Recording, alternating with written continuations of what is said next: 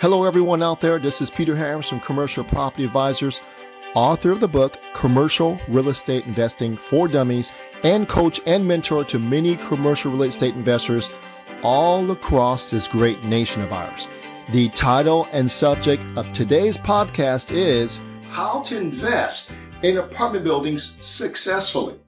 If you go on the internet and you Google how to buy an apartment building, you will read many articles, many different things out there on the steps on how to buy an apartment building. They're all wrong. Sorry to break it to you, they're all wrong. So here are the steps that's on the internet that are the basic steps that an average investor would teach you to do. It seems like it's okay. So find a good property, right? That's normal, right? Get it under contract, do your inspections, get bank financing, hire a local and good property manager, and then close the deal. That seems like normal steps, right? Normal good steps. And it's wrong. It's all wrong. If you do that, you know what's going to happen. Let me share with you what's going to happen. You're going to overpay for the property. You're going to pay more than the property is worth if you follow those steps. Number two, you're going to have no cash flow, if not dismal cash flow. Okay. Number three, if you decide to resell the property after following these steps, you're going to lose money. And lastly, all of this equals regret. You're going to be sorry that you bought this property using these steps right here that seem to be normal. So I'm going to share with you how to do it the right way. Let's do that next. All right. Before I jump into the how-tos, what I'm going to share with you is there are 4 types of apartment investors, and you're either an apartment investor or want to be an apartment investor. You fall in one of the 4 categories I'm going to share with you. And the reason why I'm going to share that with you is each one requires a different skill set. So now do you see what I mean? If you follow just a generic script, why you will not be successful, because each type of investor requires a different strategy. So there are 4 types. You have the builder, you have the holder, you have the exchanger, and you have this syndicator. 4 types. The builder is going to buy the apartment building, is going to renovate, you're going to stabilize the property after the renovation. After the stabilization, you're going to season the net operating income, season NOI.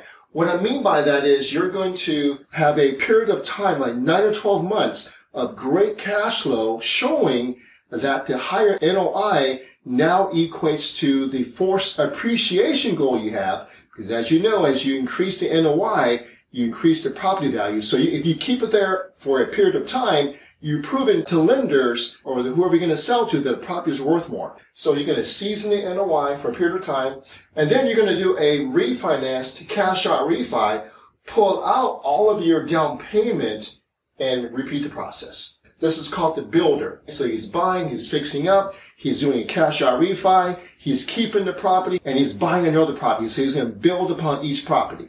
Next is the holder. The holder is going to do the same thing. He's going to buy, he's going to renovate, he's going to stabilize, and then instead of seasoning NOI, he's going to hold it for long-term cash flow. So you're going to hold the property. This is the holder. So they're going to buy, fix up, stabilize the property, and hold on to it long-term. Kind of what I do now. Next, we have the exchanger. And the exchanger is a person that's going to buy, renovate, stabilize, cash flow, and then you're going to sell and do a 1031 exchange, which in essence is basically you buy a property and then you fix it up, you make it worth more, and then you sell it, and you can defer all the capital gains, all the profits, if you buy an equal or larger property, and you just roll over to a larger and larger and larger and larger property, kind of what I've been doing for the last 20 years. Next is the syndicator. The syndicator is going to buy their property with investors. Exciting. Going to still do the renovate, still going to stabilize the property, going to seize the NOI to force the appreciation. Then he's going to exit the property, going to exit by selling it, paying back to investors at healthy returns, and then repeat the process. So this is the syndicator. Okay, so these are the 4 types: the builder, the holder, the exchanger, and the syndicator. Next, what I want to do is get into the nitty-gritty, my favorite part, the numbers and the how-tos. All right, in this part, I'm going to break down how to invest in apartments generically and how to invest in apartments successfully, the right way. I'm going to share with you the missing piece, and you have to get this piece. If you don't understand it, don't invest. Don't invest. Don't waste your money. All right, so now, see if you can follow me here, and then after this, I will do a quick summary to make sure you understand this, because it is that important. So we have a 24-unit apartment building someplace in the Midwest, okay? I'm just making up this deal. So I'm breaking down to income, expenses, NOI, the market cap rate for that area, and then the value of the property. Now, let's assume that you found this deal from an agent or a seller directly. All right, just a basic deal. And the income is $230,040 per year. How did I do that? All right, so basically, I'm just assuming each of these units here, they rent for $800. So I just do the math, 800 times 24 units. Then I multiply that by 12 months, and I get my yearly figure of $230,400. Follow me? And then I'm going to subtract my expenses. My expenses are about 30%. So when you see something from a seller and agent, they'll use around 30 to 35% as the expenses. And then you subtract from your income, your expenses. That gives you the NOI of $161,280. That's your NOI. And then the market cap rate in this area is 6%. So if you divide the market cap rate into your NOI, you're going to come up with their property value. So $161,280 divided by 6%, check it out yourself, equals the property being valued at $2,688,000. So that's what they're selling it for. They're selling it for $2.688 million, and this is how they substantiate why you should pay the $2.688 million. Follow me so far? This is what's presented, and this is the problem. All right, this is what we teach our students to do to make sure we end up with properties that cash flow, we don't overpay, and then we have no regrets. So I'm going to call this Commercial Property Advisors / us. This is how we teach our students. Same deal. This is 24 units, but our income is lower than what they're proposing. You want to know why? Because they have left out here vacancy. You are not going to have these 24 units filled up for 12 months, 100% of the time. So you're going to have people moving in and out. You're going to have vacancies. So I'm just going to be conservative and take off 5% from this $230,000. So automatically I'm dropping the income to $218. You see the difference right there? Next, this is the biggie. Okay. So in this particular city, this 24 units, the seller or the agent will say, oh yeah, expenses are 30%. We know it's not. You know why? Because we own properties all over the country. We know how much stuff costs and what property expenses should be all over the country because we've been doing it for 20 years. That's kind of a secret that we have in-house. No one else has this data.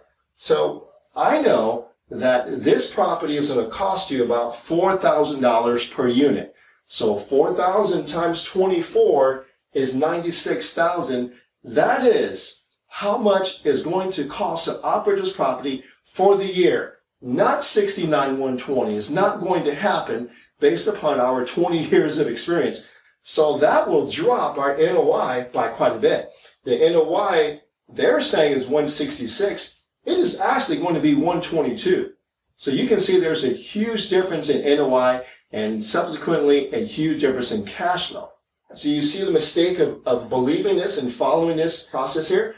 Now, I'm going to take the same NOI, 122,880 divided by the market cap rate. The market cap rate doesn't change. It stays 6% all across the board. So if I do 122,880 divided by 6%, the property value, according to us, is $2,048,000. They're saying it's worth 2.6. It is not. There's a $600,000 difference. Do you see that?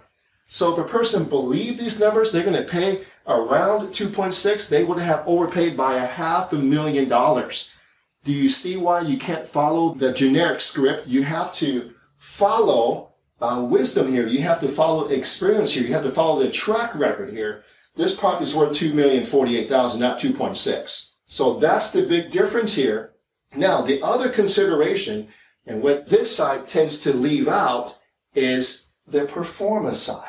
What the property could do in terms of rents based upon your research. Sometimes you'll get a brochure or a seller will tell you, my property could be doing this or it could be doing that. Don't believe them. Do your own research and find out what it can actually do. That's what we teach our students, how to get the data of what the property could do in the future, because sometimes we will base our offer and pursue a deal based upon what it's doing today, but also what it can do tomorrow. It's very important to us. So I'm going to call this column pro forma or projected. Based upon our research in this area, this 24 unit, the owner hasn't raised the rents in 5 years. So we know we go in and do renovations and things like that. We can get the rents up, each of the 24 units, about $150. Right now, the rents are $800 a month. Over the next couple of years, we'll get them up to $950 per month. So $950 times 24 units minus 5% vacancy is $259. So I'm buying it at this level. Over the next few years, I'm getting the rents up to produce this income. I'm going to subtract the same expenses. Remember, I'm not using their expenses. I'm using tried and true and experienced bona fide expenses. That's higher. My new NOI comes out to be $163,920. Again, 6% cap rate. Now, after a couple of years, the property is worth $2.7 million. So if you can spend a couple of years of doing this work, look what it's worth. $2.7 million. But if you bought it here at 2.6, and you put all this work into it to increase the rents, and then now it's only worth 2.7, you have overpaid. Do you see what I mean? So you have overpaid in two ways. Initially, and at the end, you overpaid. So this part is the missing key. Knowing how to do this is the missing key, and this is what we drill into our students, how to do this. This is a process. This comes from experience. This is not in a book. This is all from experience. So now, what I want to do is I want to just summarize this with some really important topics so that when you go out there, I want you to be successful. So what I'm going to do, I'm going to summarize this so you can see and just take everything here and absorb it. Let's do that next. All right. The first thing I'm going to say is what I just went over, okay, the seller agent side, our side, and the pro forma, I call this the past, present, and future. It's the past because that's what they've supposedly reported in the last 12 months in terms of income expenses. This is the present. It's our present, okay? Not their present, okay? Our present of how the property will perform based upon commercial property advisors' experience, based upon 20 years of our experience, how the property will actually perform, not that. So you're going to make your offer based upon this. You're going to make your evaluation and plans for the future based upon this, not that. Okay, this is the present, and this is the future. So every property needs to have something to look forward to. Our bread and butter, our business model here is to buy a property, fix it up, season the property, stabilize it, make it worth a whole lot more money, and then do a cash out refi or buy something larger, exciting things like that. So you can only do that if you know what the future looks like. It takes skill there. Now, here's the main point I want to make here. A couple main points. You need to verify the past, present, and the future. You verify. You're not asking the agent or the seller to verify. You verify. It's a skill you need to have. And if you can't verify the past, present, and future, don't do the deal. It is simple as that. I share with you that the type of regrets you're going to have if you don't do the past, present, and future, know how to calculate it. Number two, you need to have a goal. I'm going to share with you what the goal should be if you want to purchase or invest in apartment buildings successfully. Your first goal is to buy a property that's priced under market. Here, that's number one. That takes skill. That's what we teach our students to do.